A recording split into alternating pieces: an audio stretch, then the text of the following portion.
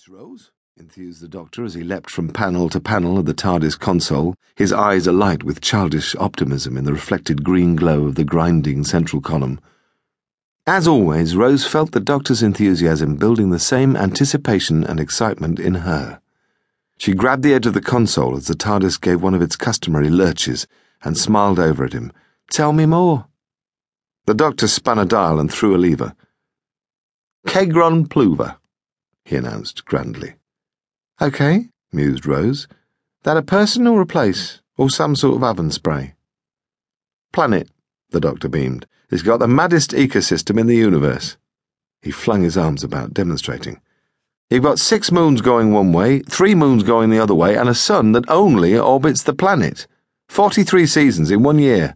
The top life form, a kind of dog-plant fungus thing."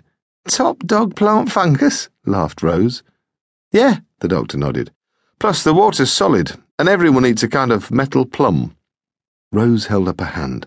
"Enough spoilers, just let me see it." She was tingling with pleasure, goosebumps coming up on her arms at the prospect of stepping out from the TARDIS onto this bizarre alien world.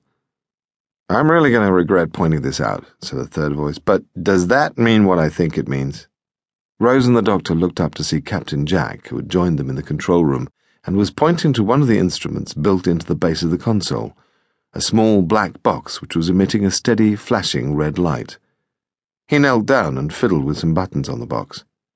The Doctor joined him and slapped his hand playfully. "You're still here, then," he said, shaking his head mock-ruefully. "I've got to remember, put the parental control on." Rose looked the Captain over. He had obviously been plundering the Doctor's incredibly extensive wardrobe in the depths of the TARDIS, and was wearing an old-fashioned merchant navy outfit in blue serge with white piping. "Hello, sailor," she said, joining him and the Doctor under the console. Captain Jack smiled. "I wonder which one of you was going to say that first." Rose winced. "Could those trousers be any tighter?" "Is that a request?" he asked with raised eyebrows, before returning his attention to the flashing light. "So, isn't that a temporal distortion alert?" The Doctor pressed some buttons on the box and then he stood up. "Yeah, I've linked the relay to the screen so we can trace the distortion to its point of origin." Rose and the Captain stood up and looked over the Doctor's shoulder as he hammered away at the keyboard under the TARDIS's computer screen. A maze of graphics in the incomprehensible alien script the Doctor always worked in flickered across it, changing shape every time he pressed the return key. "Should be able to narrow it down in a bit," said the Doctor.